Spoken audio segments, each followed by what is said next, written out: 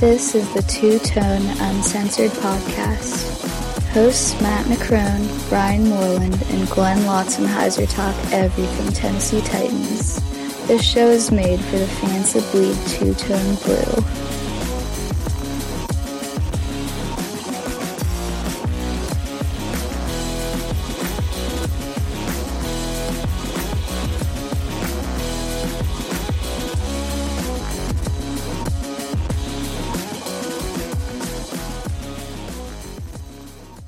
Hey, this is Kevin Dyson, former Tennessee Titan, and you're listening to Two-Tone Uncensored. Welcome to Two-Tone Uncensored. I am one of your hosts, Ryan Moreland. With me, as always, tonight, Matt Necrone. And guys, get ready for the homer that is Matt Necrone tonight. How you doing, Matt? It's a good night to be here. We're talking Clemson. Got a special guest coming on. I'm actually going to lay back, let him lay the wood, and I'm going to throw my 2 cents in here and there, but you guys are about to get taught some Clemson football. Okay, Matt. There's a lifestyles website you should probably go be on instead of a podcast, but okay. All right, and you're also hearing the man of a million nicknames, Glenn Lotzenheiser. How you doing tonight, Glenn? This is a judgment-free zone here. Man of 1,000 nicknames. Tonight it's douchebag. That's fair. A million nicknames. You're cutting the legs off that. All right, before we jump into the mailbag, as Matt alluded to, we have the last college profile that we're going to do this year, and that is of the defending champion, Clemson Tigers. We have a special guest coming on with us later in the show, and you'll be able to hear all that. And also, before we jump into the mailbag, I know that most of our fans obviously come from the Tennessee area, Nashville, so shout out to the Predators and the Grizzlies, both in the playoffs right now. Predators have a 3-0 lead over the number 1 seed Chicago Blackhawks and looking to complete the sweep on Thursday night. Grizzlies not faring as well, down 2 games to none to the Spurs, looking to bounce back also on Thursday night. So shout out to some Tennessee teams doing some big things. So let's jump into the mailbag, guys. First one up here is Joe Markin. He says, with Tony Romo retiring, and obviously he was the Texans' go-to guy there for a while, do you think the Texans will try to draft a first-round quarterback? Or do you think they'll probably stick with Tom Savage? Or do you think they could probably make a play for someone that's still out there in free agency? Their only hope, I think, is to go free agent. Tom Savage is probably not going to be able to carry them through the season. There's a chance they draft somebody just to give him some competition, but I don't think there's a quarterback in this draft that you could start this year. So probably they keep searching the market for somebody they can trade for, but I don't know if it's going to happen, and that's all right by me. No, if you ask me, I say they take a QB in the first round this year. I pray to God it's not Deshaun Watson. I've heard they like Patrick Mahomes, which is fine by me. Obviously, he's not somebody you can plug in right away and start, but I do think that Tom Savage will probably get maybe half the year under his belt. He won't be able to do it, and then they'll bring in whoever they draft. But there's really no one in free agency at the moment. I know they're not really interested in Kaepernick, and he's probably the best available. So I'm going to go ahead and say they draft one early. It's tough, man, because this quarterback draft class is not that great. There's a couple guys that I think will be, middle of the road. Average is kind of what their ceiling looks like in the NFL. And then you have some names, Kaepernick, like you just mentioned, Matt. Jay Cutler's still out there. Those are possibilities, but it's, is that much of an improvement over, Tom Savage or someone that you draft?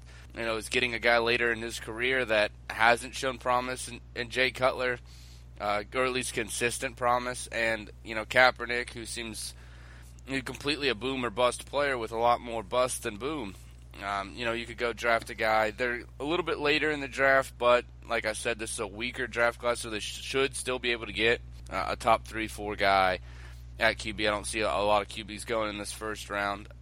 I would lean towards what Matt said, and that's going for one in the draft rather than trying to reinvent one of these quarterbacks that are still free agents. Yeah, I actually read the other day Cutler's contemplating retirement right now anyway, so I think he would rather retire than go to the Texans, but, we'll see about that. I don't think he's got much left in the tank anyway. He's got way too high interception ratio, but, I think he's probably about done. I think he's contemplating retirement because he realizes that nobody's interested. He's not getting the calls, kind of getting forced out the door. Yeah, unless he's going to play for nothing, he's going to have a hard time finding a job this year. Because why would you take him to rebuild your team around? I mean, unless someone drafts a young quarterback that they don't want to start this year, there's no reason to pick him up. If you draft a young quarterback, then you can bring him in, start him out, in the season, and hopefully get that rookie in there halfway through the year.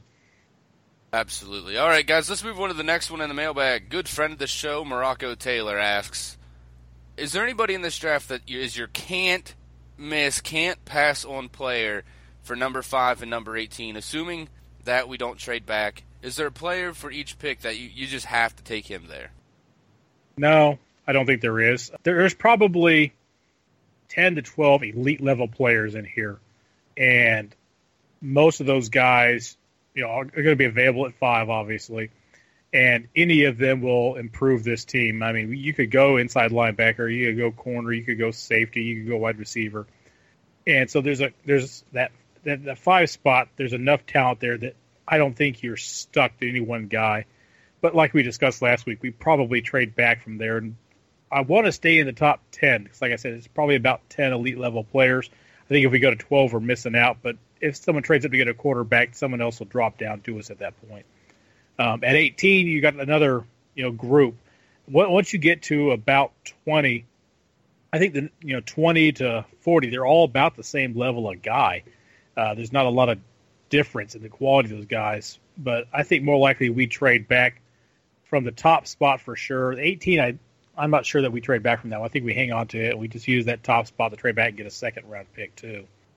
Yeah, to answer the question, I say no. But I think that depending on how far we do trade back, that could all depend on what kind of value we get. I mean, if we do go outside the top 10 and just say 12, we might get that 33rd pick. So, I mean, the further you go back, the more value you're actually going to get. Now, when you get to 18, it's a little bit trickier. I think that there's probably going to be guys that are of equal value, like Glenn said, from 18 to 25. So I think if we can still get something worth it to us, at that point, then I'm okay with trading back on both picks, to be honest with you.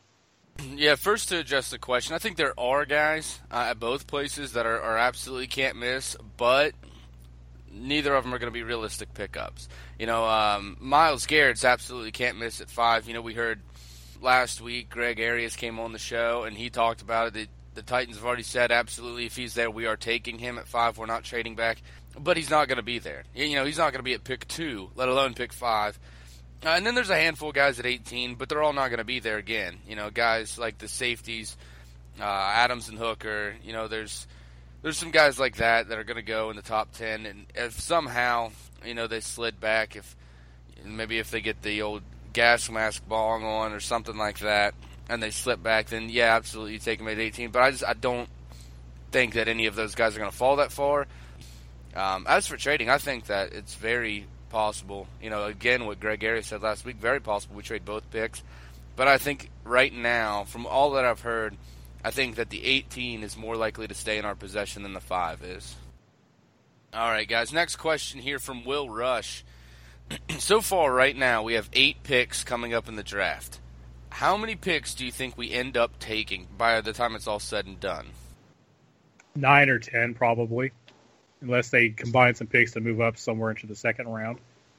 Yeah, I mean, I can't really give a number, but 9 or 10 is probably fair. It all depends really on if it's the 5th pick. I do think even if it is back to 9 or 10 or even anywhere from 12 to 13, we're going to get our value moving back that far. So that's pretty much in my eyes more realistic than maybe trading back at 7 or 8, something like that.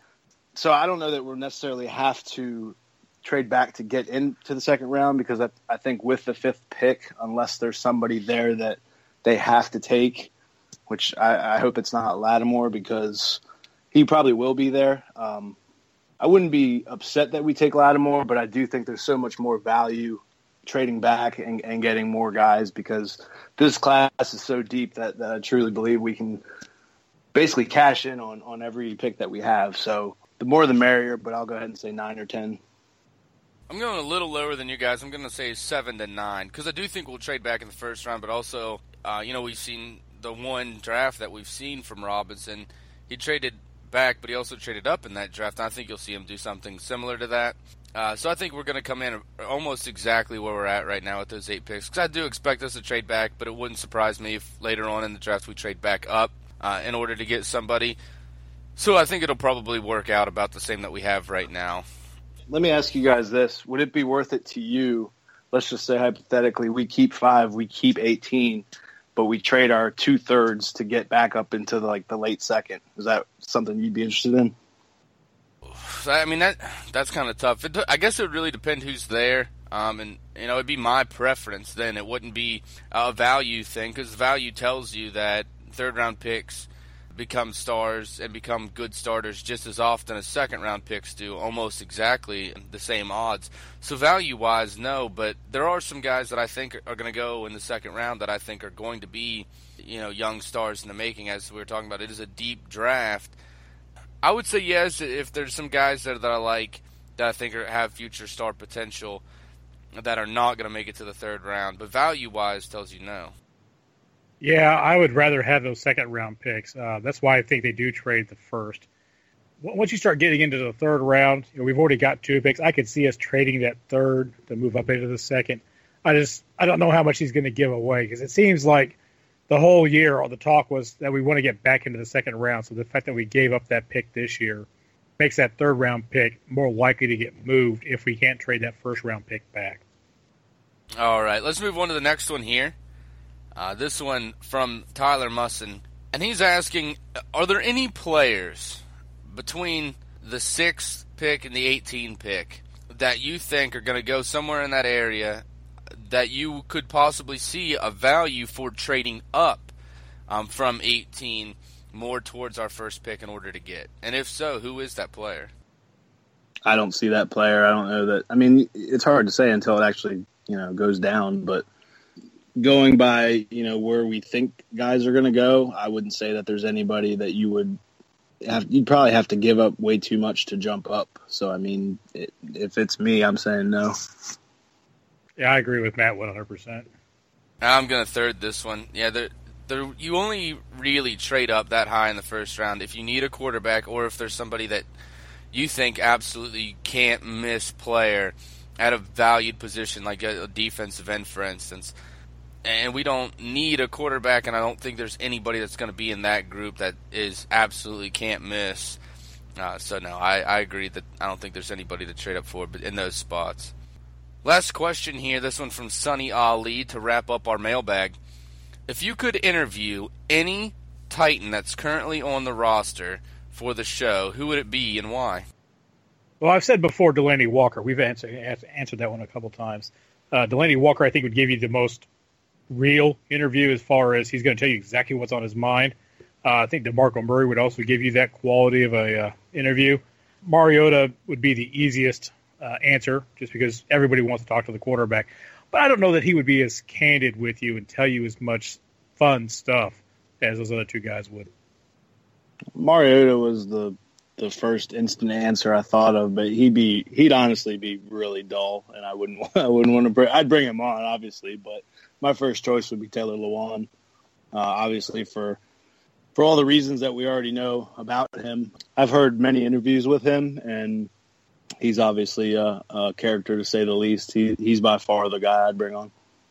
Hi, you guys read my mind there together. I was going to say, if you for real information, for good stuff, good talkable topics that you're going to get the most out of the player, you go with Walker. And if you just want a fun, exciting, possibly weird interview, Ben Jones or Taylor Lewan. It'd be a blast to interview Taylor Lewan because of his personality, and Ben Jones for the same reason, just because they're out there, they're charismatic, they're funny guys. Delanie Walker, he says what's in his mind. He doesn't hold anything back. He doesn't pull any punches. So obviously that would be a fun interview as well. Would probably, if I had to narrow it down to one, it'd probably be Lewan because just how fun the interview would be. Yeah, listen, I love Marcus, but I've heard interviews with him before, and they'll put you to sleep. He's not anybody you're going to get excited over. I mean, obviously talent-wise, he's great. I love having him as the quarterback. I wouldn't have it any other way right now, but we're talking interviews. We're not talking talent. Yeah, I mean, he's the great thing about him as a player is that he's so calm and so even, keeled. But that's a terrible interview. Just you want a guy who's going to give you a good sound bite, who's going to have some energy, who's not afraid to piss some people off. And all those other guys, they got no problem saying whatever's on their mind. They're not worried about hurting somebody's feeling. Marcus is a leader. He's got to be everybody's leader. So he can't go out there and start ripping people. He can't go out there and tell you bad things about people. He can't call somebody out. So he won't be that fun of an interview, just because he's too professional and then he's also too even-headed to give us that kind of fun.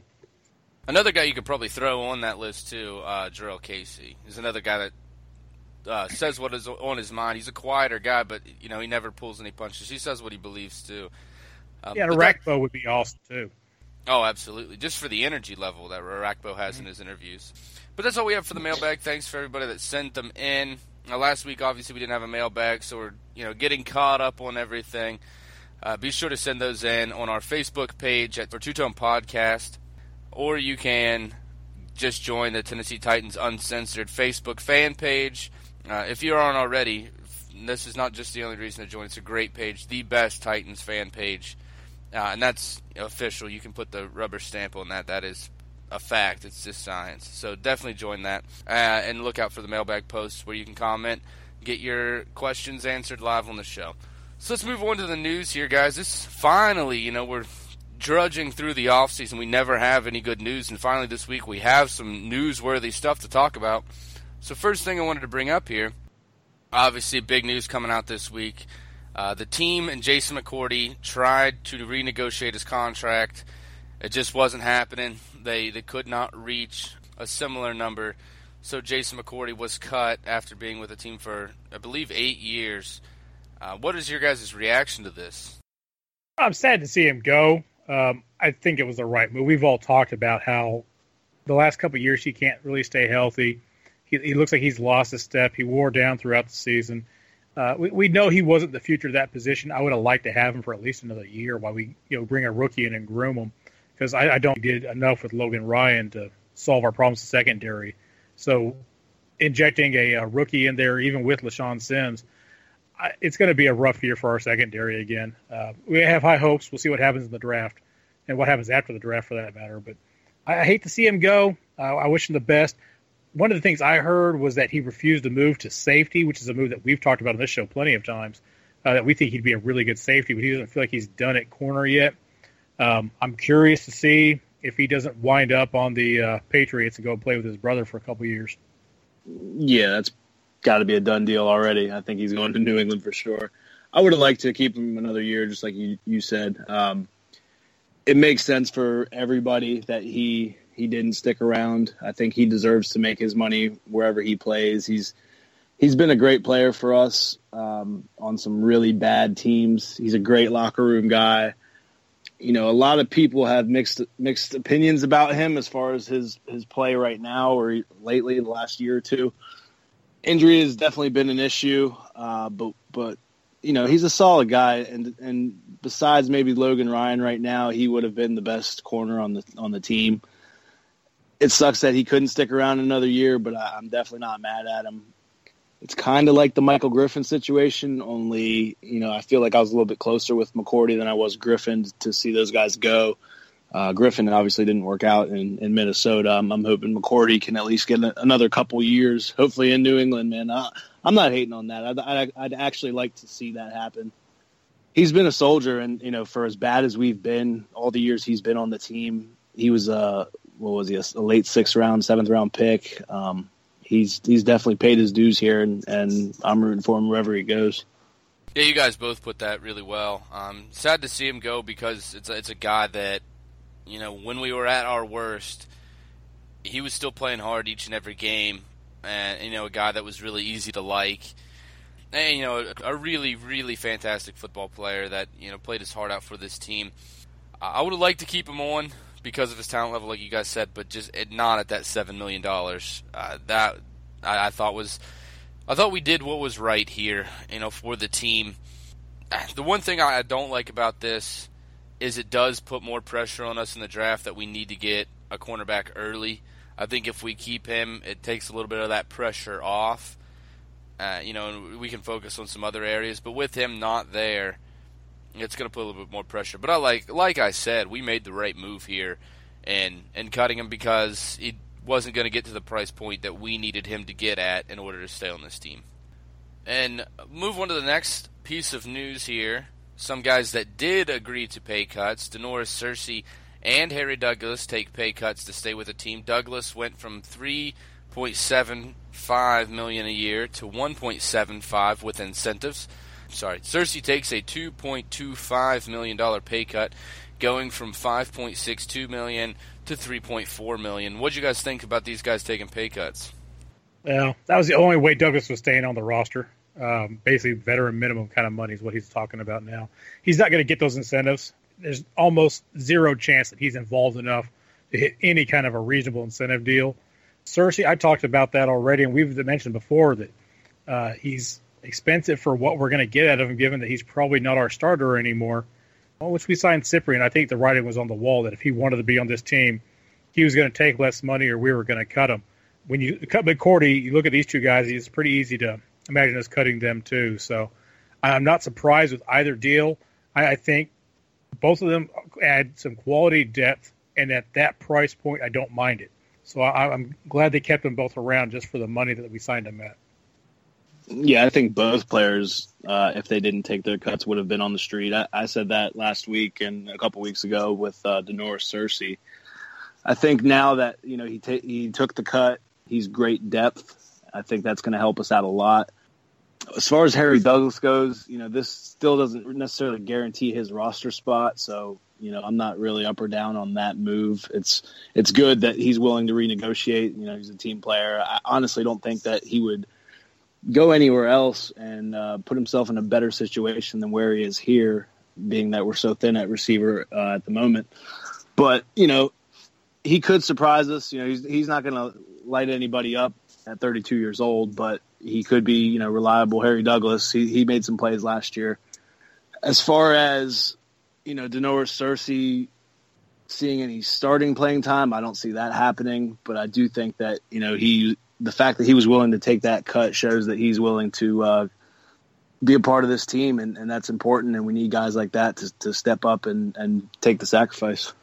Yeah, it tells you that this is a team on the rise, because if we were coming off of a 2-win season and we looked like garbage, you don't take a pay cut to stay on that bad of a team. You're like, cut me, please.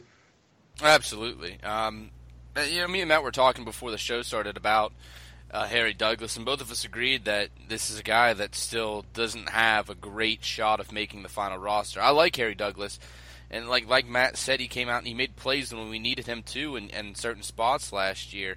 Made some big plays when we needed him to. And he's a guy that's really easy to like. He's got a great work ethic, pretty quiet guy, does what he's supposed to do.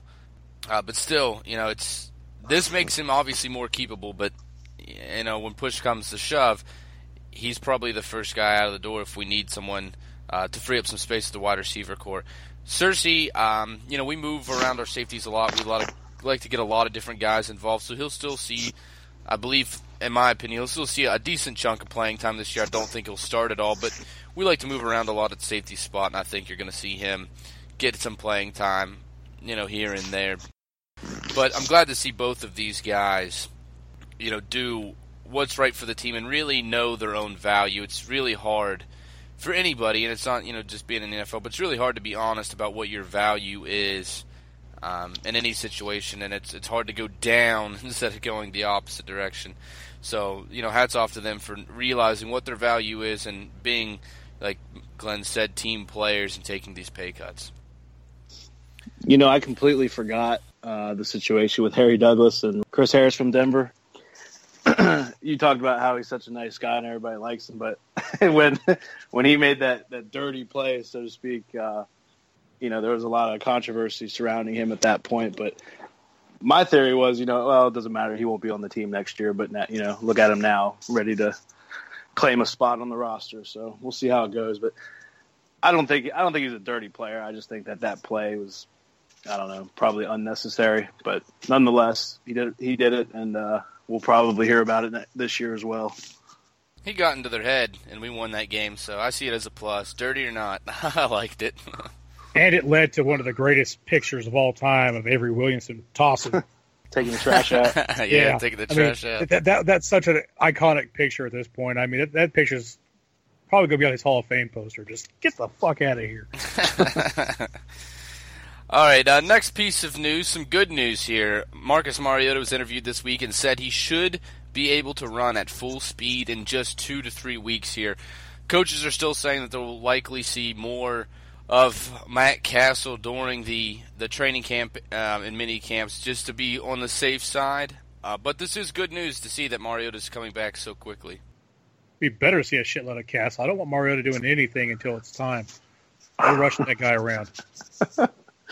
Yeah, I agree. There's nothing to add. I mean, it's great news, obviously. Just keep him healthy and don't rush him back. All right, guys, last piece of news we have here before we head into the break. Derrick Henry misses a voluntary workout. Derrick Henry missed it because he is taking spring classes at the University of Alabama trying to finish off his degree. There has been definitely a mixed reaction about this. I wanted to read to you guys what Jurrell Casey had to say on Derrick Henry missing this voluntary workout. We were just talking about how Casey's one of those guys that says what is on his mind. This is his direct quote. "It definitely puts that little check mark in the back of my mind and lets me know who I can count on and who I can't count on. To see your teammates show up is definitely great." So that's what Casey had to say on, the second-year running back missing the first voluntary workout of the year. What do you guys think about this?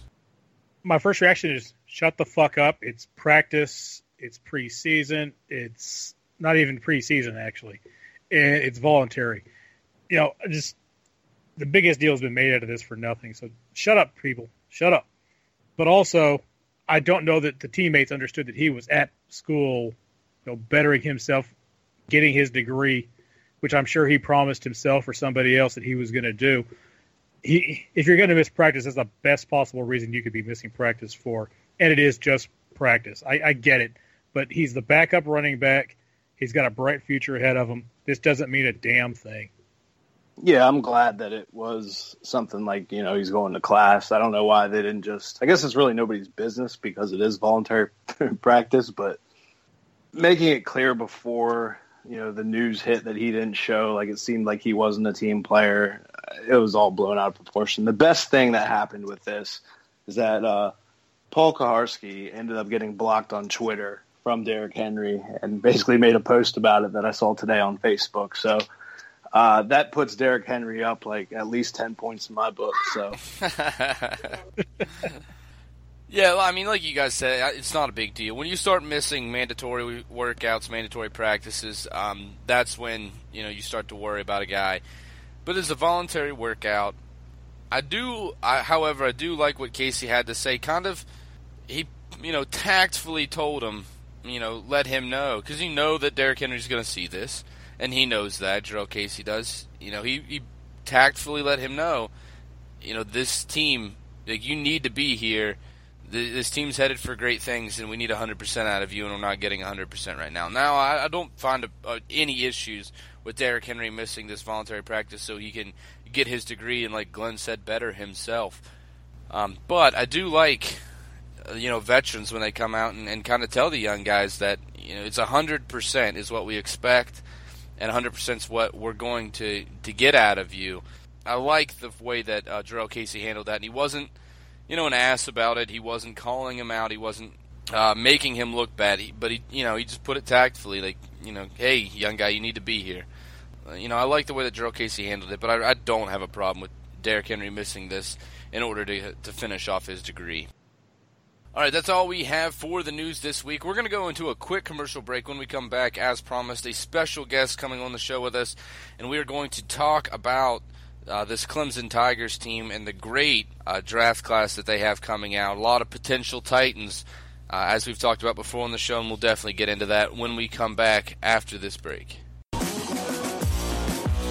Time to pay the bills.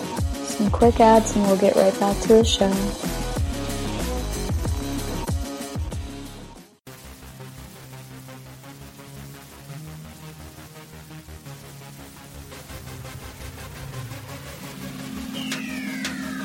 Hey Titans fans, you've probably heard us talk about the group page several times on this show, and I'm sure you're wondering what we're talking about. Tennessee Titans Uncensored is a Facebook group page that was built by Titans fans for Titans fans and was founded by our very own Matt Necrone. If you're a Titans fan that's looking to talk about the latest Titan news, then this is where you need to be. And you can help me shit talk the crackheads. Because nobody likes crackheads. That is Tennessee Titans Uncensored on Facebook. Tighten up.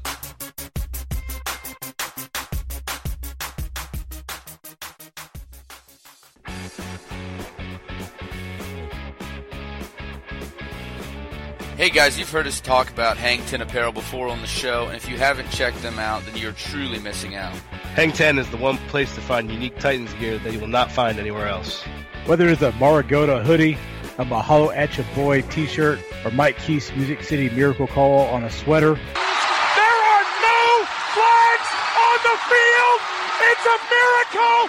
The only place to find it is Hang 10. Just go to hangtn.com to find all this great gear.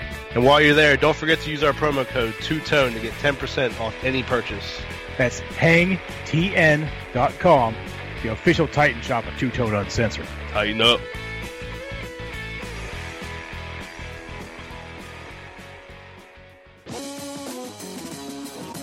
You're listening to Two Tone Uncensored, brought to you by Podbean.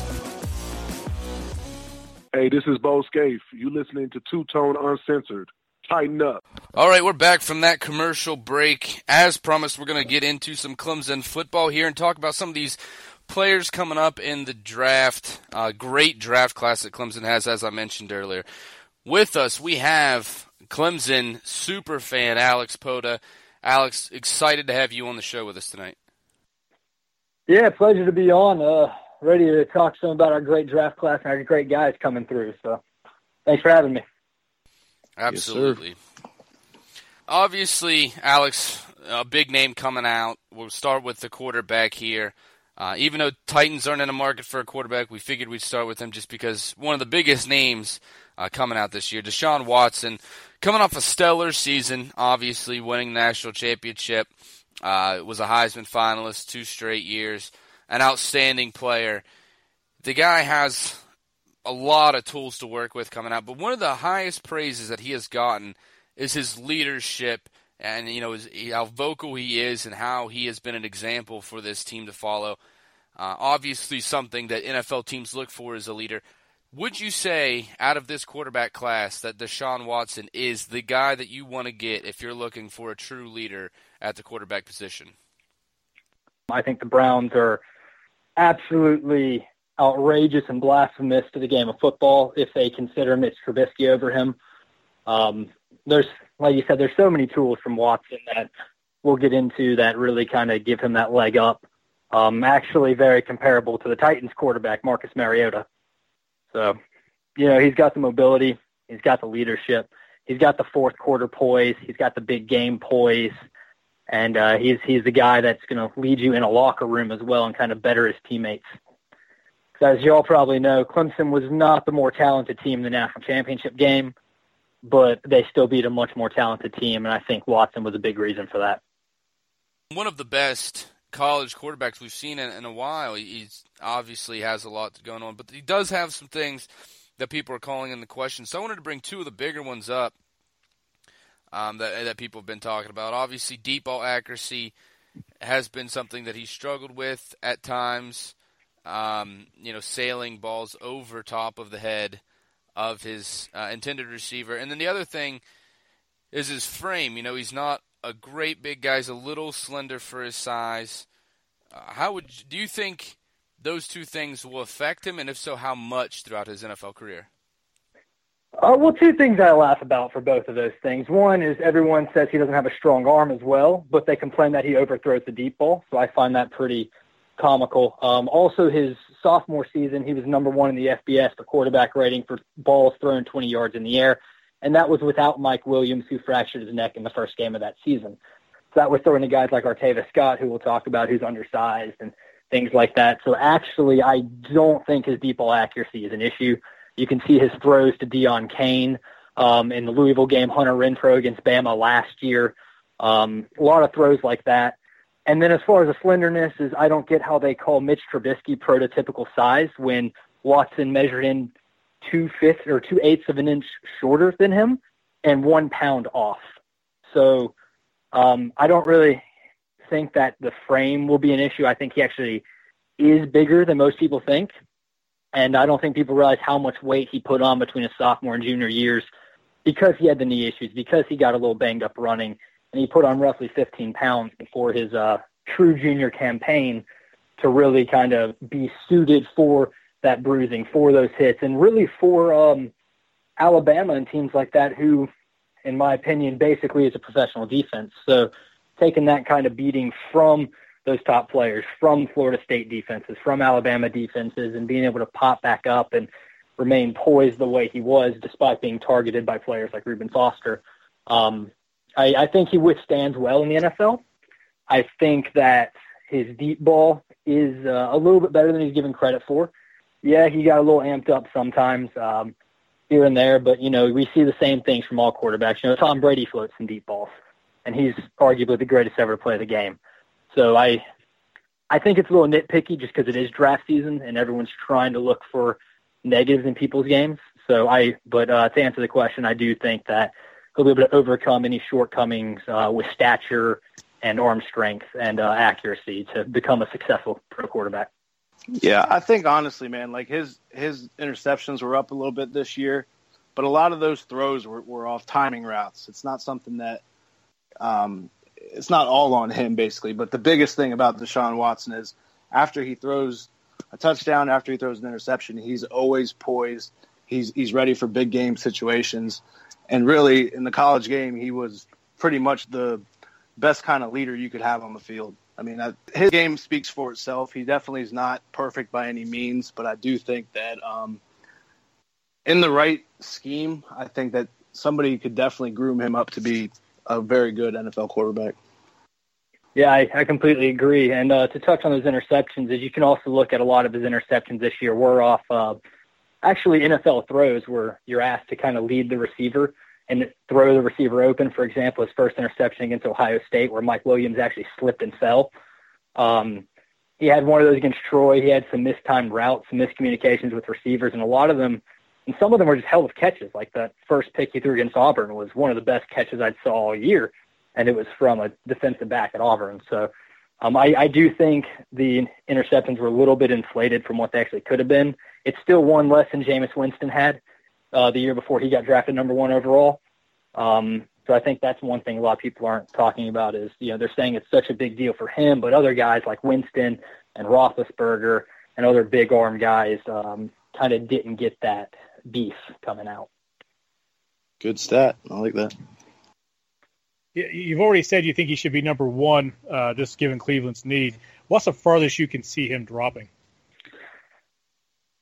I don't see him dropping out of the first round because I do think some of those teams, like if he does slip, maybe Cleveland with the 33rd pick or the Jets being, 39, I believe. I think they'll kind of, if he's still around toward that end of the first round type thing, if someone like the Texans, who obviously have quarterback issues of their own, don't take him, I do see somebody trading into that back of the first round and getting him. So I don't think he slips past the end of the first round into the second. And if he does, I don't think he gets past the first 10 in the second round.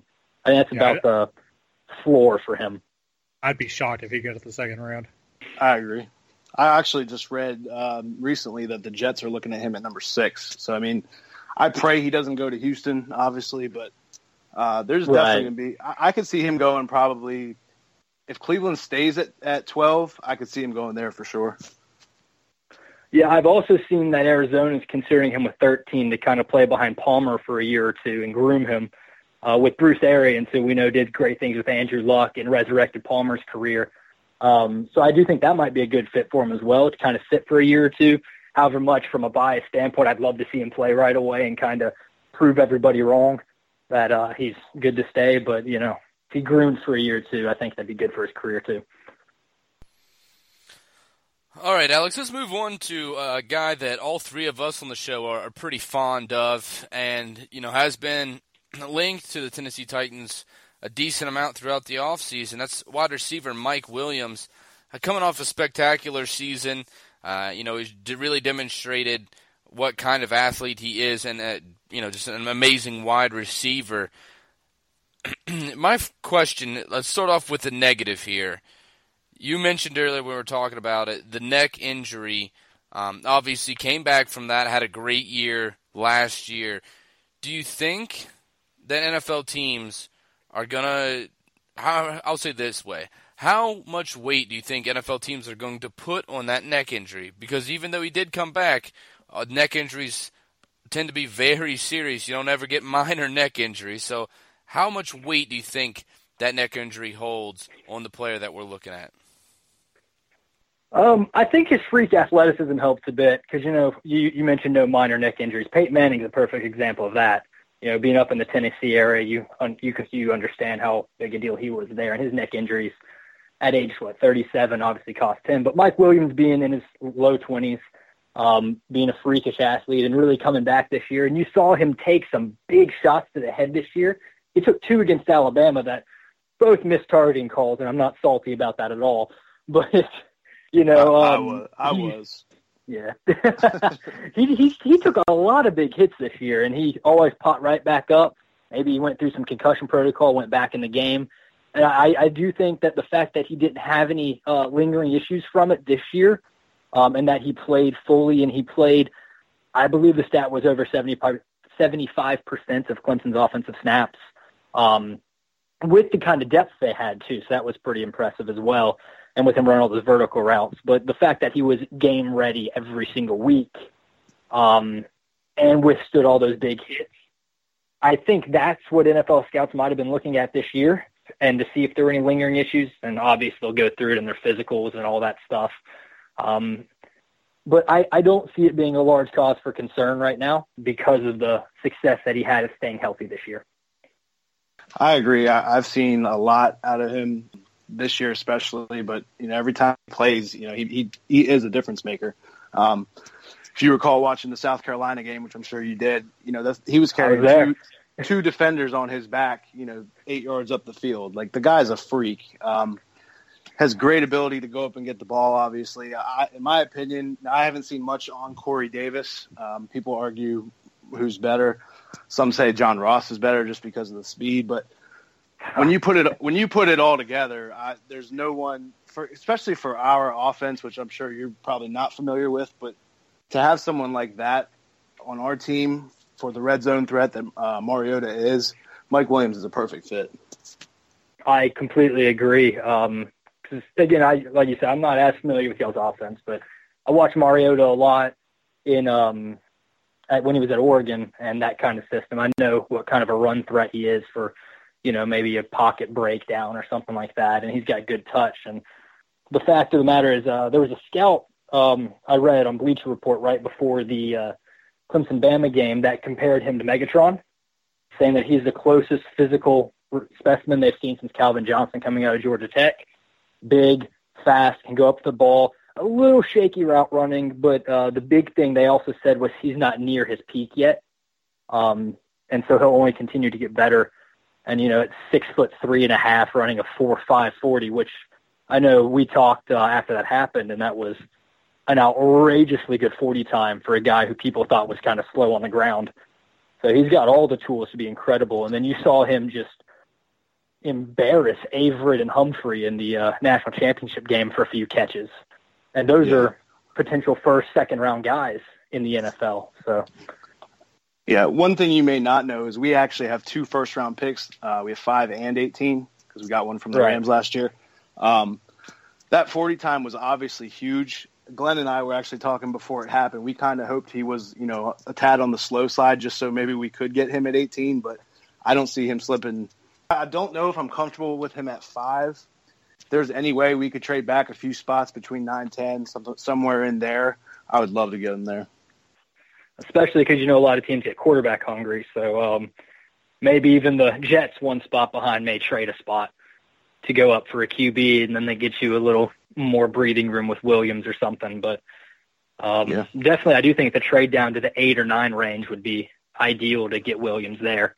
He's the full package. He's an incredible receiver, and just what he can do physically is awesome. And then you can even tell he can handle the volume, too. In that Pitt game, he had 15 catches for 202 yards. And not to mention that interception Watson threw, he tracked down a safety 75 yards downfield and he got a shoestring tackle. So he's got heart, too. He's a very competitive guy, and I think that shows up on tape, too. Corey Davis, obviously Mike Williams' biggest competition to be the first wide receiver off of the board. A lot of people out there like Corey Davis better. I've made it my opinion known that I don't have a very high opinion of Corey Davis after seeing him play in person. But it is to be said, a lot of teams have these guys rated really closely heading into the draft. So make the case of why you go with Mike Williams over Corey Davis. My case primarily is the competition that they played. Not to take anything away from Western Michigan in the season they had this year, but Mike Williams, in all honesty, the ACC was the top conference in college football this year. 9-3 in bowl games, 10-3 after the championship. He played against Auburn, which had a great defense, and he put up good numbers in his first game back from a neck injury there. He schooled Alexander in that Louisville game, who's a top corner prospect, great ball hawking corner. He, put up good numbers against Florida State. He destroyed the secondary of Alabama for some big catches. And it's just, he's a game-changing receiver. Corey Davis is a very good receiver. Mike Williams is a game-changing receiver. And the physical tools he has, plus his ability to make a 50-50 ball, people say 75-25. It's a 90-10 ball with him when you throw it up there. And I'm going to point to that, the second play of Clemson's game when he's driving against Bama, Watson throws it up over Averett, and Williams just goes up and brings it down like it's absolutely nothing. Gets up, and he was ready to run like it was an NFL catch, like the guy didn't touch him for contact. He's already ready for that. He's got great body control. Amazing for the fade. His first touchdown of the year against Georgia Tech with a 6'3" corner on him, same height. Goes straight up over the guy, brings it down in the corner of the end zone 2 feet down.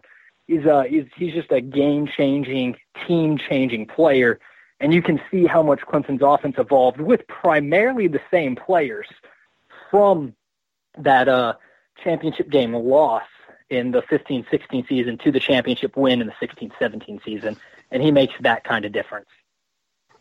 Yeah, Mike Williams is definitely a game changer. Like Matt said, that 40 times what sealed it for me. I was high on him anyway. He was really the only guy I wanted as a receiver in the top 10. That when he ran that 4.5, he won't be quite that fast with pads on in an actual game, but he's more than fast enough. And at his size and range, and like you mentioned with his body control, we've got a very accurate quarterback who can put it on his back shoulder for him, and he's going to be just about unstoppable. The comparisons to Megatron, I think, are a little bit overblown, but at the same time, he's got that potential to him. He's definitely, I think, going to be the best receiver coming out of this draft class. And then the last thing with the body control, I think seeing his ability to catch those slant passes on third and shorts where he kind of basketball boxes people out, I think that's what really separates him from Corey Davis, is his ability to go over the middle of the field too, not just the vertical and the back shoulder, but he's not afraid to be in that middle of the field taking hits and going down for low balls, shielding the ball where the defender has no play on it. All right, moving on here. We'll go to the defensive side of the ball for a moment. Cordrea Tankersley, a very talented cornerback coming into this draft that is very cornerback deep, which is lucky for us Titans fans. Obviously, we have a desperate need at the cornerback position. The first question I want to ask you about Tankersley, the first two things that come to mind when you watch this guy, when you see his tapes, when you take a good look at him, is size and production. Obviously coming off of a season where he had 8 interceptions, and he's 6'1", and ran that 4.4 40. That's something obviously like. There is some weaknesses in his game, but that size of production really opens up your eyes. How much do you think, even though he's not the most ironed out NFL-ready corner we're going to see, how much do those two factors, the size and production, push him up the draft board, come here in about a week? Well, I think it should push him up. And like you said, it's a great, great corner draft. In any other draft class, he'd be a top 3 corner. I think that's safe to say. In any other draft class, he's probably a first-round pick. But with how many great corners there are in this one, they're looking at him second, third, fourth round. But he does have the good size, which is going to be good to match up with top receivers. He's got great speed. And like you said, good production. You saw he sealed the game with that interception against Virginia Tech that sent Clemson to the playoff. So he's also a big-time player. I think he's more game-ready than people think he is. His first year as a starter, which was his junior season, Mackenzie Alexander, who got drafted by the Vikings last year, he was a great corner. He only had the ball thrown to him on 7% of throws. So everybody was attacking Tankersley, who was a first-year starter, and that's where he started putting up his big production. And actually, he had a big interception that game against North Carolina that year in the ACC title. So he's been in those moments. He's been the weak link. He's been picked on, and that's kind of forced him to evolve as a player and become productive and become a ball hawk. And I think he's arguably the best man-to-man corner in the draft. Well, you make a great point about him evolving. Obviously, great size, great speed. He ran a 4.40. He's in big games. He's made big plays, and obviously that's the thing that stands out for most people. One thing I'll say negatively about him is, in most cases, when he knows that he kind of gets lost when the ball's in the air, and instead of trying to track it down, he will throw body contact and get the flag thrown on him. Now he's done that quite a few times that I've noticed since he's been there. But I think he's got so much more room to grow, and I think with his size and speed and his playmaking ability, I definitely see him going at latest, I would say, mid-second round. Yeah, and I'd agree with that contact point. You know, Clemson as a whole defense had an issue with defensive pass interference this year. That's why we lost to Pittsburgh. We got 9 defensive holding or pass interference calls, and probably 2 of them were legitimate. And again, still not salty. But he got, I think, 3 of them in that game. And, you know, he's a great player, but like you said, it's not his instinct, but his awareness sometimes dips. And I think that's hopefully his next level of evolvement. And with maybe a good defensive coach, he can kind of develop that and be a little bit better. And I don't know how Brent Venables coaches his guys. Maybe he tells them if you're going to get beat deep, just commit the flag because it's only 15 yards. In the NFL, that can cost you 40 yards. So that is a major concern for him, but it's one I do think worth taking for the physical tools that you get. You know, how much would the Panthers at this point last year have been salivating to get that kind of corner instead of, I remember who the hell they drafted, but it was some nobody instead of, you know, a proven corner because the guy they wanted got taken the pick before, and there was no depth at that position. So it's just interesting, and I think a team, like you said, maybe mid-second round, early third round, lucky to get them. Yeah, the point about taking the penalty, that's what made Josh Norman so good, is why he never got just smoked deep a lot, is when he was with Carolina, he was free to take that penalty, so he would commit the penalty rather than get burned for a touchdown. In Washington, you know, he didn't have such a great year this year because I don't know if they don't allow him that freedom or he just couldn't get his hands on the guy in order to commit the penalty. But that's a great point, that committing the penalty in college and taking the 15 yards instead of getting just burned for a touchdown, it's a very smart thing to do. Yeah, I'm just curious to know whether it is a coaching thing that they tell him to do that or if it is a play flaw. Maybe a combination. Who knows? But we're not in their meeting rooms, so we can't know for sure. Just all speculation for that. All right, let's move on from Tankersley here to a defensive teammate. That's big old Carlos Watkins, coming in at 6'3", 309 pounds. A big boy there. Was a productive, successful guy with his time at Clemson.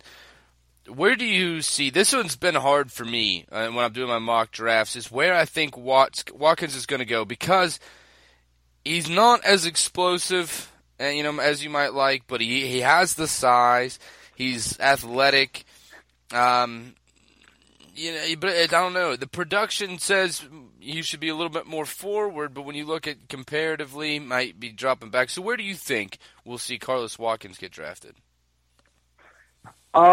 I think we'll see him mid to late second round. He should be late first round. I think he gets overlooked a lot because of Dexter Lawrence, who in 2 years we may be talking about as the number 1 overall pick. They play side by side, and he's a huge freshman. But Carlos Watkins, on a team that led the country this year, Clemson's defense led the country in tackles for loss. He led the team in tackles for loss.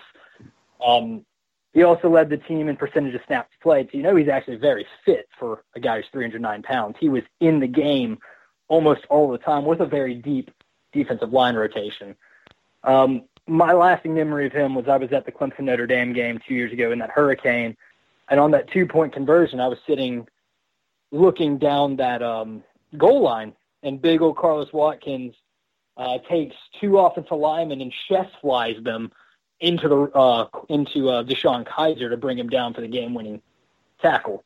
And that pure strength that he has, I think, is just important. He's a little bit smaller than Vince Wilfork, but he's a lot more athletic than Vince Wilfork. But he kind of clogs that middle in the same kind of way on that run defense. And I think he's been productive at batting balls down at the line and at pass breakups and pass rushing as well. And he's got very good lane discipline. Oftentimes when quarterbacks broke contain, they broke more toward the side of either Austin Bryant, Cleveland Farrell, and Dexter Lawrence, the more inexperienced players, where he kind of has that discipline to not get beat. So I do think he's a little bit undervalued because of the other defensive linemen that Clemson's put out in those past few years with Vic Beasley, who, in my opinion, was the best defensive player in the league this year. Shaq Lawson was great, and, we're cranking out Andre Branches and, a lot of quality players. Grady Jarrett set the Super Bowl sack record this year. And so I do think he gets overshadowed because of the defensive linemen at Clemson and that have been produced recently. I agree with Ryan as far as where he's going to go time-wise. I would guess somewhere maybe mid to late second, early third, somewhere in that range. Best way to describe him, in my opinion, is probably just very active. He's always got his hands up, like you said, crazy athletic.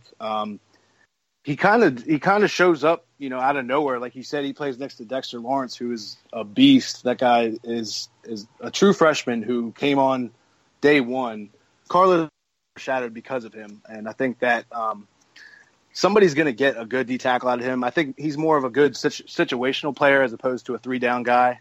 But I do think that somewhere in the second to third round, I think somebody's going to get a good D tackle.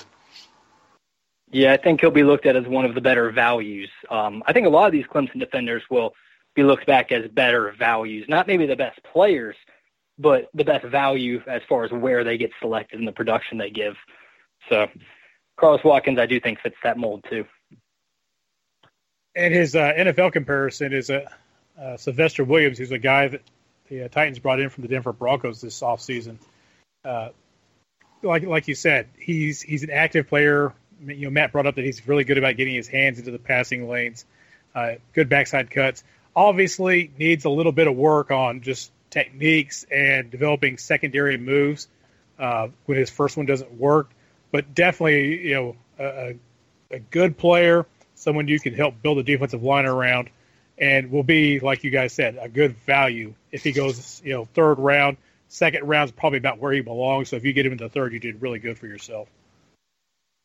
Yeah, for sure.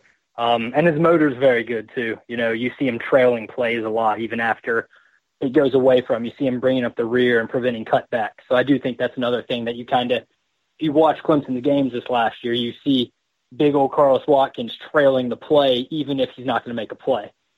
So. The one thing about Watkins that worries me going to the next level is a lot of that weight is north of the belt line. He kind of can get a little top heavy. His legs not nearly as big as you would expect for a guy that's, pretty solidly over that 300-pound mark. And when you have a guy like that, normally when they get to the NFL, they have the tendency to, play too high and get pushed around by physical guards. Do you think that's going to be a problem for Watkins? I think it could be early on. But again, he faced Ronnie Staley and Nick Martin, both of whom he took down for that game-winning play against Notre Dame. So he has played against good offensive guards. He wasn't as consistent that game, so I do think you kind of see that issue. He does play a little high. He does stand up a little much. He relies on his upper body strength too much. And guys who get good leg leverage can really take advantage of that. So I do think strength staffs will have to focus on developing his lower body a little more, technique-wise developing that leg drive a little more. And, maybe third year he starts playing a little bit lower, a little bit stronger down there, becomes even a better value, if he continues to improve and develop that part.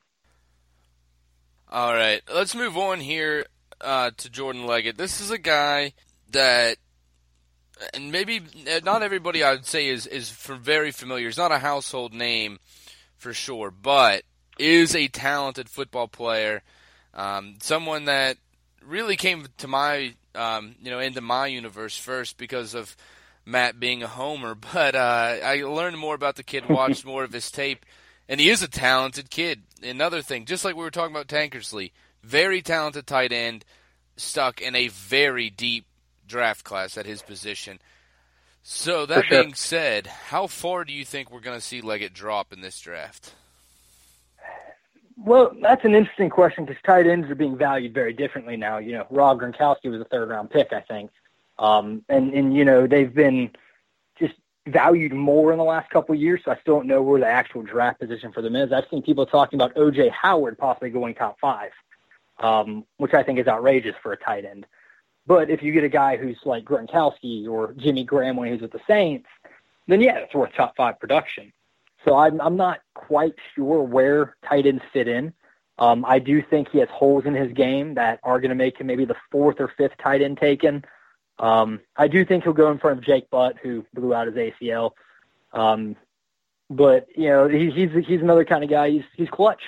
That's the only way to say it is he appears in big games. They utilize his skill set in mismatches when they need to.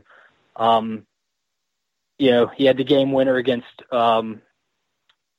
Florida State, against Louisville. He had that huge catch to show his range of motion, which scouts say is an issue, to set up the game-winning touchdown against Bama. So he's a very, very talented player, but he's not very good at run blocking. He never had to. They used him as a big receiver on the inside, and I think that's going to hurt his stock quite a bit. He's basically a third down guy right now. And until he develops into a better blocker, I don't think he'll go anywhere. Maybe late 3rd, 4th round, because he is an explosive offensive player, but he's not going to give you any help in the run game, except maybe being a decoy going into the flat for a run-pass option. So he's got some holes that definitely need improvement. Yeah, he really hurt himself. This is not the year for him to be coming out because he does rise up. He meets the occasion in big games, but he also, he's admitted that he doesn't get worked up for just the average game or someone they should beat. And that's not what NFL coaches want to see. They don't want to have to tell this guy that you actually need to be playing all 16 games. It's not the great year for him. It's going to hurt his draft stock, obviously, but he's got the ability. He's got that potential. Like you said, once he improves his run blocking a little bit and can show that he's going to be invested in the whole game and not just, collecting a paycheck some weeks and then other weeks going out there because he's on Monday Night Football and trying to be a star. If he can clear those things up, he's got a chance to do something in this league. Yeah, I agree. The key stat for him, if I'm looking at him as a GM, is for his career, he averaged 17.1 yards per catch. So he's down the field, he's beating safeties with his size, and he's making runs after the catch. So, I mean, he's going to get you chunk yardage, but if you can make him more consistent day to day, week to week, game to game, season to season, that's when he'll be either a good tight end in the league or kind of, flounder out after his rookie contract. Yeah, I think a 4th round projection is pretty fair. I'm not very high on Leggett, to be completely honest. I think that he takes games off more often than not. He's shown up in huge situations where we needed him. And the biggest thing to describe him in my mind is inconsistent. I don't think he, like you said, he doesn't show up for the games where just because we should beat somebody, he thinks he doesn't need to come to play. Definitely not the case in the NFL. I think that he's going to struggle early on for sure in the NFL. I don't know. I don't want him on the Titans just because I've seen him play consistently or inconsistently in this case. But I've seen him week to week, and he's just, you don't know which Jordan Leggett you're getting. And in the NFL, you can't do that. Background-wise, size-wise, athleticism-wise, though, he does remind me of Jimmy Graham coming out, where a lot of people didn't know about him because he's a former basketball player. He was recruited more for basketball than football. He didn't really have a position coming to Clemson. He kind of got moved around. They tried him on defensive end and then, settled in at tight end. So he's got all the raw tools. But, yeah, I agree. I don't know. As selecting players, I love Leggett because of what he did for Clemson the last couple of years. He was a great player for Clemson when we needed him to be. But I wouldn't trust him being an integral part of a pro team. Which is fair, definitely. I like him personally as a kid. He's not a bad guy. It's just that I've seen so many times where we needed him and he just didn't show up. And for all the good he did, which he definitely made his mark at Clemson, personally would rather take a lot of other guys than him in the 4th round. Personally. Yeah, agreed. But moving on, Wayne Gallman definitely had his share of high and lows at Clemson. With Wayne Gallman coming out in this class, I think maybe with his height being 6 foot, 215, he ran a 4.6, which isn't great for a running back, but not bad. I see him sort of as in that right around where Jordan Leggett would go, somewhere around the 3rd, maybe fourth round. What do you think about Wayne Gallman? First of all, I think he should have gone back to school for his last year. He had 1 year of eligibility left. I think he would have been better off starting a graduate degree at Clemson and playing for another season to develop his his pass blocking and his footwork within the line of scrimmage and within the hole for his north-south running. That being said, he's the toughest runner in the country. He's not the best runner. He's the toughest runner. He's the guy who he looks like he doesn't think he can physically be tackled. He runs with that kind of purpose. His only fumble in his 2.5 years as a starter was when he was literally knocked out against NC State, which again, should have been targeting. And he was literally knocked out and he dropped the ball. That's his only fumble in 2.5 years as a starter, outside of the messed up exchange between him and Watson against Alabama. So he's got good ball security. He's a physical runner. He needs better awareness. He doesn't have breakaway speed, but he's a very tough guy, and you can't teach that. So I do think he'd be deserving of that kind of 4th round area. But with how running backs kind of work in the draft, what I've seen the last couple of years is they take the top ones really high, and they take everybody else 6th and 7th round. So I do think he'll end up being in that 5th to 7th range. I think somebody's going to get a good locker room guy, a good practice guy, and maybe a guy that earns some carries by midseason when some health issues start coming around for the team. Gallman is he's a bull in a china shop. He's a guy that just bursts through the offensive line, physical. He's a big guy, and he even runs bigger than he actually is when you watch him on tape. You look at the guy and you're like, oh man, that kid's 230 easily, and he's more towards the 215 area. Big physical runner. The one big thing that I've noticed in watching tape on him is he sometimes gets impatient, doesn't wait for the block where he could have gotten more yards, just doesn't have great vision. Do you think that, how much does that, or we'll start with, do you agree with that assessment, and how much do you think that affects his ability to play at the next level? I hate to agree with it, but I do. There were a lot of times where, the guard was pulling about to set a block, and Gallman was like, screw this, I'll take this defender on my own. And he gets tackled after a 3-yard gain compared to had he gotten the block, possibly could have gone the distance. I do think that's going to hurt him.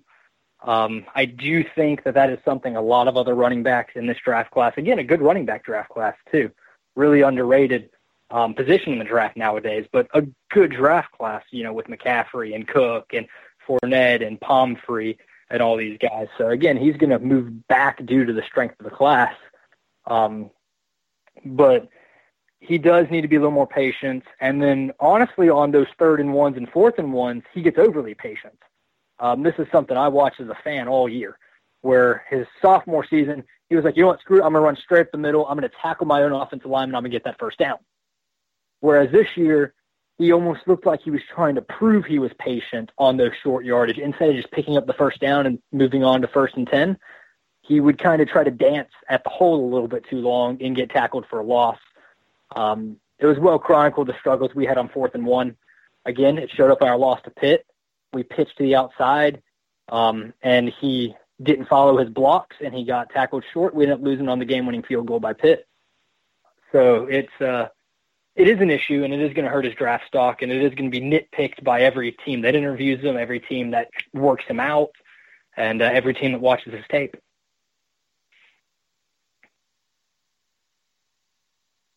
Yeah, definitely. And honestly, you probably don't remember who I'm talking about, but his body type reminds me a lot of former Titan Chris Brown, just the way he runs, same running style. We were able to get a good year, maybe 2 years out of Chris Brown, but the way I saw it last year, he definitely declined in his production. Like you said, he hesitated a lot. We weren't able to get the 4th down and short yardage, but I mean, the year prior, we were talking about the Wayne train, and everybody was hyped up about him, and I definitely think he should have came back and played another year, but he chose to come out. Yeah, he's one of those guys where you get enamored a lot of times with guys that are really quick, really nice feet, and they get to the NFL and they're not mentally there. And Gallman, at least, is going to be physical and just run hard for you every single day, and you can't teach that. So I do think that's a really big pro for him. And then also he had the issues this year. Clemson, I think, was 105th in the FBS, something around that range. It was really bad. It was in the bottom 25 in the FBS in yards before contact.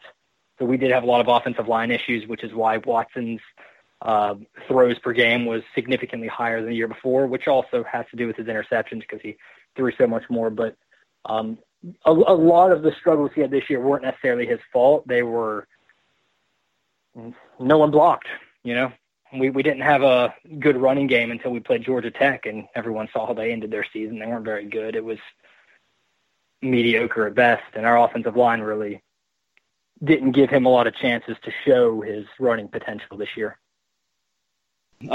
Moving on, though, another true junior that's going out early who I would have loved to see stay, wide receiver Artavis Scott. Scott reminds me a lot of a guy that we just saw leave town in Kendall Wright. I think he's almost got the exact same size. He's 5'10", 193, ran a 4.6. He's a lot quicker than he is fast, and I think that shows up on his film. He's made a lot of screenplays for us. He's a real quick, shifty guy. I could see him going to a team somewhere like New England where he would have a lot of success, but you got to put him in the right system because, as we know personally with Kendall Wright, if you don't use him properly, it's not going to work out for him. Yeah, it's funny you bring up New England for that because my pro comparison that I personally did for him was Julian Edelman, guy who's shiftier than he is fast. And this goes a lot in that mold, like you said, screens, but I'm even going to the jet sweeps. His freshman year, when Clemson was trying to end that 5-year losing streak to South Carolina, and he took those 2 jet sweeps, followed some blockers, made a couple moves in the hole, and took off down the sideline for touchdowns. And he's got that kind of shiftiness, that kind of I'm going to pick up 8 yards when I should get 3 type of footwork. And I think that's an important thing for him. I also agree he should come back for another year, really worked on his precise route running, really worked on his ability to play against more physical corners because, like you said, he's small and undersized. So if people threw off his timing, he had issues. But at the end of the day, you do have to look at he's the all-time leading receptions leader at a school that has guys like Sammy Watkins, DeAndre Hopkins, Aaron Kelly, who a lot of people don't remember, and a lot of good receivers, especially recently, that have gone through that school. And he leads all of them in catches, and he's very sure-handed. And that's why I think he was trusted on a lot of third downs. He was trusted to make moves after the catch. And he even has a better jump ball than people give him credit for. Oklahoma last year, in the 15-16 season. He made a beautiful jump ball and a long third down to lead to our first touchdown in that game. So it's he is better than advertised. I don't think he should have left this year. I get that he'd already graduated. Also, he's a smart guy, graduated in 3 years. So good football IQ, I assume. But, again, could have benefited from coming back another year. Probably, again, that 4th, 5th round range. Yeah, with his speed, he's the guy who definitely needed to put some more on tape first. Yeah, for sure. He had a much better freshman, and then he had a really good sophomore year when Mike Williams was injured. But then he kind of showed he's not very good at being that kind of supporting role. And he's not a guy in the NFL that's going to be your go-to guy. So he really needed to show a little bit more in that regard, I think. Well, being drafted as late as we expect him to be drafted, you need to make a big deal. You need to make plays on special teams. Do you think that is going to be something that Scott can do in order to guarantee his spot on the team for a couple of years while he develops? He's the reason we won the national championship. I'm going to be very honest. We were not going to beat Louisville had Artavis Scott not taken that kickoff return almost to the house. He set us up, again, for some Jordan Leggett heroics. And he did that. He also played in some punt coverage sometimes. He played on some kickoff coverage, made some good tackles. So he's very willing. He's very able. He's a good punt returner. We benched Ray McLeod last year, who was flashier, for the more sure-handed Scott who got yards.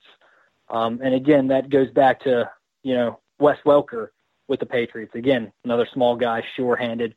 Wasn't very fast, but they put him in on punt returns because he was very sure-handed, wasn't going to fumble, and can make a few moves. So I do think special teams is a place he can make a living while he develops, while he works with quarterbacks on rhythm, while he works on maybe even beefing up a little bit and works on his route running. Safety, Jadar Johnson. One knock on him that most people will say is that he only has 1 year experience. He's also made some pretty big plays this past season, and he's played behind some pretty good safeties in T.J. Green and Jaron Kearse. Jadar's probably going to be a later round draft pick, maybe 6th or 7th. But what do you like about Jadar? I like his ball production, his ability to go to the ball, make plays. He honestly reminds me of Malik Hooker, who's being discussed as a top 10 pick this year. Also, his commitment, I think, is a big deal.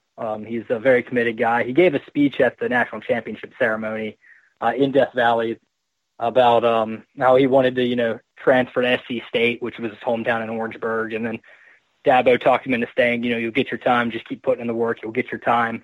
And I think that'd be an invaluable asset as a pro as well, to keep developing until he gets his time and keep getting better until he gets his time. He's relatively fast. He's got long arms. He's strong. He put up 19 reps on the bench despite only being about 210 pounds. He's very instinctful. He made some big plays, got a lot of swats. He's a very good safety near the line of scrimmage. So, again, I think another one of those undervalued guys where, again, 1 year starting for a safety puts you in the 6th round, but 1 year starting as a quarterback makes you Mitch Trubisky being looked at as the 1st overall pick. So right. I don't really understand how people can nitpick his experience while they're saying Trubisky is a god who's, born from the Virgin Mary. So it's a little bit interesting, that dynamic, but I think he's a lot better than that one season. And a lot of that is, you mentioned Kearse and Green were great safeties at Clemson, and, he's behind them. So it was tough for him to get in there, but he made the most of this year and was very integral to their run. Two things I wanted to bring up with him is another guy that has, some experience playing special teams that, is going to help him extend his career in the NFL, obviously. And another thing is this guy really blew me away in the Shrine game practices and leading up, and he played well in the game as well. A lot of scouts are taking that as one of the best positives for him, is in those practices he was stellar. He was helping other guys figure out coverages. He was helping other guys figure out the plays. He was where he needed to be every single time. in the right position at the right time. Really had some outstanding practices. How much do you think that's going to elevate him in this draft? I think he has a good chance to, because again, that's against the top seniors available. That's that's a big deal. And then it's also with NFL coaches who get that close up look. And I think those stellar practices will kind of get around and just show, he's a lot better than what we're giving him credit for. And I think it could really boost him up, maybe a full round or so. But again, he'll still go middle to end of draft. So it's another one of those guys where we may look back, if he develops the way that he should, to being a really good value pick. Yeah, definitely. I agree. Next up, man, I already know where you're going to go with this, but I'm just going to try to downplay him a little bit, because I understand what you're about to say, and I agree with you for the most part. But Ben Boulware, obviously the biggest thing with him is his heart, his leadership. He doesn't have the prototypical size, though. Do you think he's going to be able to overcome? And I don't want to say he's a 3-down guy. I do think he could have a long career in the league, but he's got a lot to overcome physically as far as the size goes. But, I mean, as well as I do, that guy is somebody you want on the field on your team. I mean, we all saw it. Well, he was a little bit underlooked coming out of Anderson High School as well. He's from Anderson, South Carolina, right near Clemson. A little bit overlooked. He didn't start until his junior year. He played some in the rotation his sophomore year. So in 2 years as a starter and some playing time behind Stephon Anthony, again, first-round pick, another great player that he was behind, he had 325 tackles in 2 years as a starter, and then some playing time as a sophomore. 325. In that time, that's the most in the country. So his production's there. The tape is there. The instinct's incredible. There was twice in that Alabama game where you saw him pre-snap dissect the play and shift the defense, and he was in the backfield making the play, including what should have been the game-clinching drive until we let them get 15 yards on 3rd and 16. But he put them in that position by diagnosing that play, getting in the backfield, blowing it up. His instincts are incredible. His game experience is incredible. His intangibles, incredible. And this year, he had 5 double-digit tackle games, which was, I think, the 3rd most in the country, including 18 in the game against Louisville, which was, in my opinion, the most hyped game of the regular season in the ACC, because they just come off that big win off Florida State. And he showed up, and, he had 3 sacks on Lamar Jackson, who, people are claiming is incredible Religious Cummings. And then he's also got better athleticism than I think people give credit for. Take that one-handed interception he had against Baker Mayfield in the playoffs 2 years ago. And I'd like to include that he did give Mayfield a concussion on the return of that interception, which I'm not going to say I was happy about it, but I'm not a big Baker Mayfield fan. So, he's a brute. He's awesome. He's the guy I want in my locker room, and he's the guy I'm going to take. He's probably, 3rd or 4th linebacker off the board, in my opinion, outside of the guys who are just flat out better than him, like Reuben Foster. Once you take those, obvious guys who are better than him, if there's any doubt, like if you're looking at Boulware and another guy, and you don't know Boulware's the guy, easily. So, and his production's there, and I think he can have that same production in the NFL. Not great in coverage sometimes, so I do think he's maybe a 1st, 2nd down guy, but maybe that develops. The big thing that's going to be talked about is, size and quickness. Because obviously, like, everything that you can't measure, this guy obviously has. That normally ends up being the problem. It's like, oh, well, he's strong, he's fast, but is he a leader? Does he love the game? Those kind of stuff. Everybody knows that it's there with Ben Boulware. The problem is the stuff you can measure is not quite there. This puts the margin for error for him very, very, very small. That's my worry with him, is that size and quickness, might limit his ability to ever be a starter. Do you think he will be a starter in the NFL? Yeah, by his 2nd year, I would think. And I do think a lot of that, what he doesn't have in the quickness, because obviously, you measure the shuttle drills and the cone drills and all that. And yeah, he's not as quick, but he's always in the right spot. And if you watch his tape, he's always at the ball. Like, if there's a pile, he's there. If there's a tackle, he's there. If someone's forcing a fumble, he's there. If, someone's tipping a pass, he's there. And his game IQ and his game recognition, I think, puts him in the right places probably 99% of the time to easily make up for his shortcomings. And he's a very aggressive guy, and he's a very aggressive linebacker, and that he's, in my opinion, the best, probably the second best run-stopping linebacker in the draft behind Reuben Foster, who's a freak.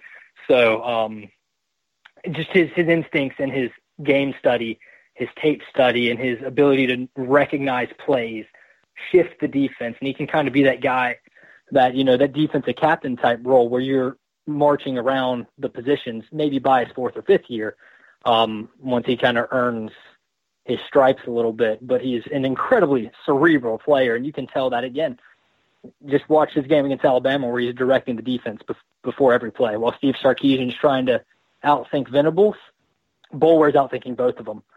So it's really neat to see his film study translate to him being always around the football, diagnosing plays. Yeah, my question with him is going to be if he can actually crack a starting lineup on a permanent basis. I think he'll get some starts in there, but I think he's going to be more of a rotational linebacker. Somebody gets hurt, he'll get some time. But he's got all of the intangibles, the measurables are good. They're going to hurt him at the NFL level, where it's a game of milliseconds and inches, and if you're a millisecond too slow, that guy could be gone for big yards. And it's going to be a balancing act, putting him in the right system, someone getting the right fit, giving him a chance to succeed. Because I don't think there's much more he needs to learn about the game so much as he's just going to have to find what his skill set level is in the NFL and play around that. Yep, I agree. I think his comparison, I think he's a better version of Manti Te'o, who's had some decent seasons with the Chargers, but another undersized guy who lacked the quickness. But I think he's a more instinctive, better Manti Te'o. So I do think he could hopefully prove that at the next level. But like you said, maybe if those shortcomings, those milliseconds and inches can be a big difference with some of the best athletes in the world. So that could hurt him. And hopefully he doesn't have an internet girlfriend that's actually a dude. That could help a little bit, But yeah, listen, I love his heart. I love his intensity. Great leader, obviously, but the NFL game is another level, and I don't know that he has.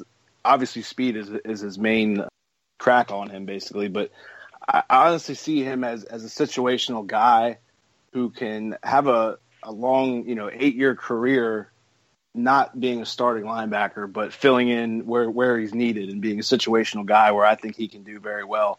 But I don't see him as a every down NFL linebacker. I just know, and y'all, again, as Titans people will know this, I just know that Boulware was 5 for 5 on solo tackles on Derrick Henry in the national championship game 2 years back. So I know he can bang with the biggest people. Henry's bigger than most defensive linemen.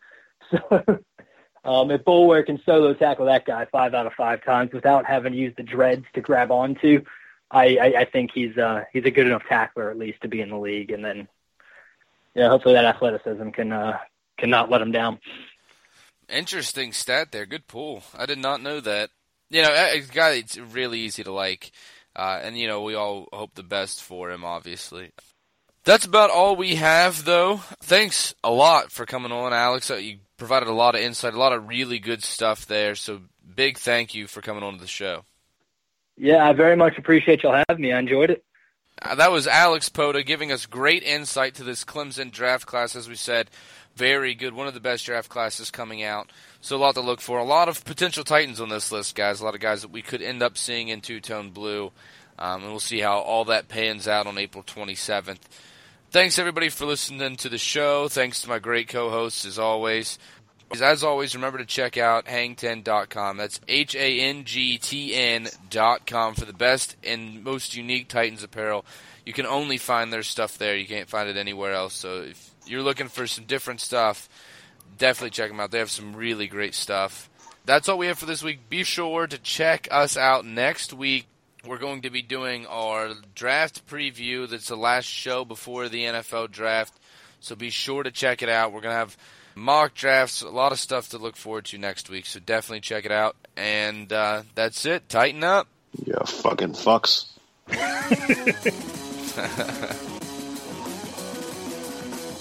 I'm ready to watch Matt lay some wood, I guess. Or watch Matt watch. I just said I'm not laying the wood, Glenn. I'm going to let him lay the wood. He said he was going to lay back and take the wood. I never said anything. You keep your fantasies to yourself. Whatever Matt does when he watches other guys lay wood is up to Matt, you know? Yeah. Listen. Teach their own, I guess. Thanks for listening to the Two-Tone Uncensored podcast. You can listen to the show at twotoneuncensored.podbean.com or by downloading the Podbean app on your mobile device. Be sure to follow the show on Twitter at Two-Tone Uncensored and like us on Facebook.